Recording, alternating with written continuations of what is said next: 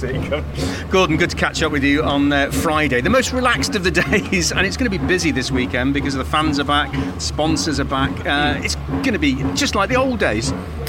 I know it's going to be. I think everyone's a bit like, how's it actually going to work? You know, it's going to be really strange, especially not even are the fans just back, but they're allowed in the paddock as well, and it's been such a strange experience not having that element of a race weekend. So yeah, I think it'll be good. You know, we always get a really enthusiastic crowd here at Oulton, so it should be good. It's going to be odd, I guess, for the drivers, going back to the demands of not just the track and the debrief, but then going to the hospitality and having all those people around. It's more pressure, I guess, is what I'm saying, on the drivers. To be honest, everyone's just having to be super careful still, because the problem is if we get,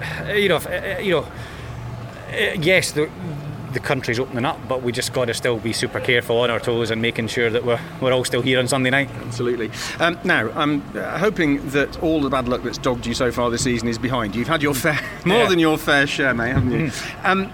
Coming out of Brands Hatch, things were looking up, both for you and for Dan, obviously. That must give you and the team a lot of momentum for this weekend.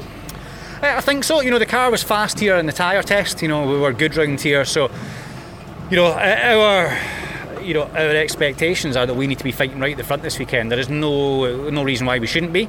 And to be honest, we just need a clean weekend. Certainly on my side of the garage, we're fast enough. We just can't get to the end of 3 races at the minute. So hopefully, if that happens, I think we'll score a bucket load of points, and it'll bring us right back into in the mix again. How useful was the tyre test here? It was okay, actually. We made some reasonable changes. It was quite mixed weather-wise. You know, it wasn't as some people would have hoped for weather-wise, but for us it was fine. We achieved what we needed to do, and we come here, confident. Our tails up, and we've got to go and try and get the job done this weekend. Good.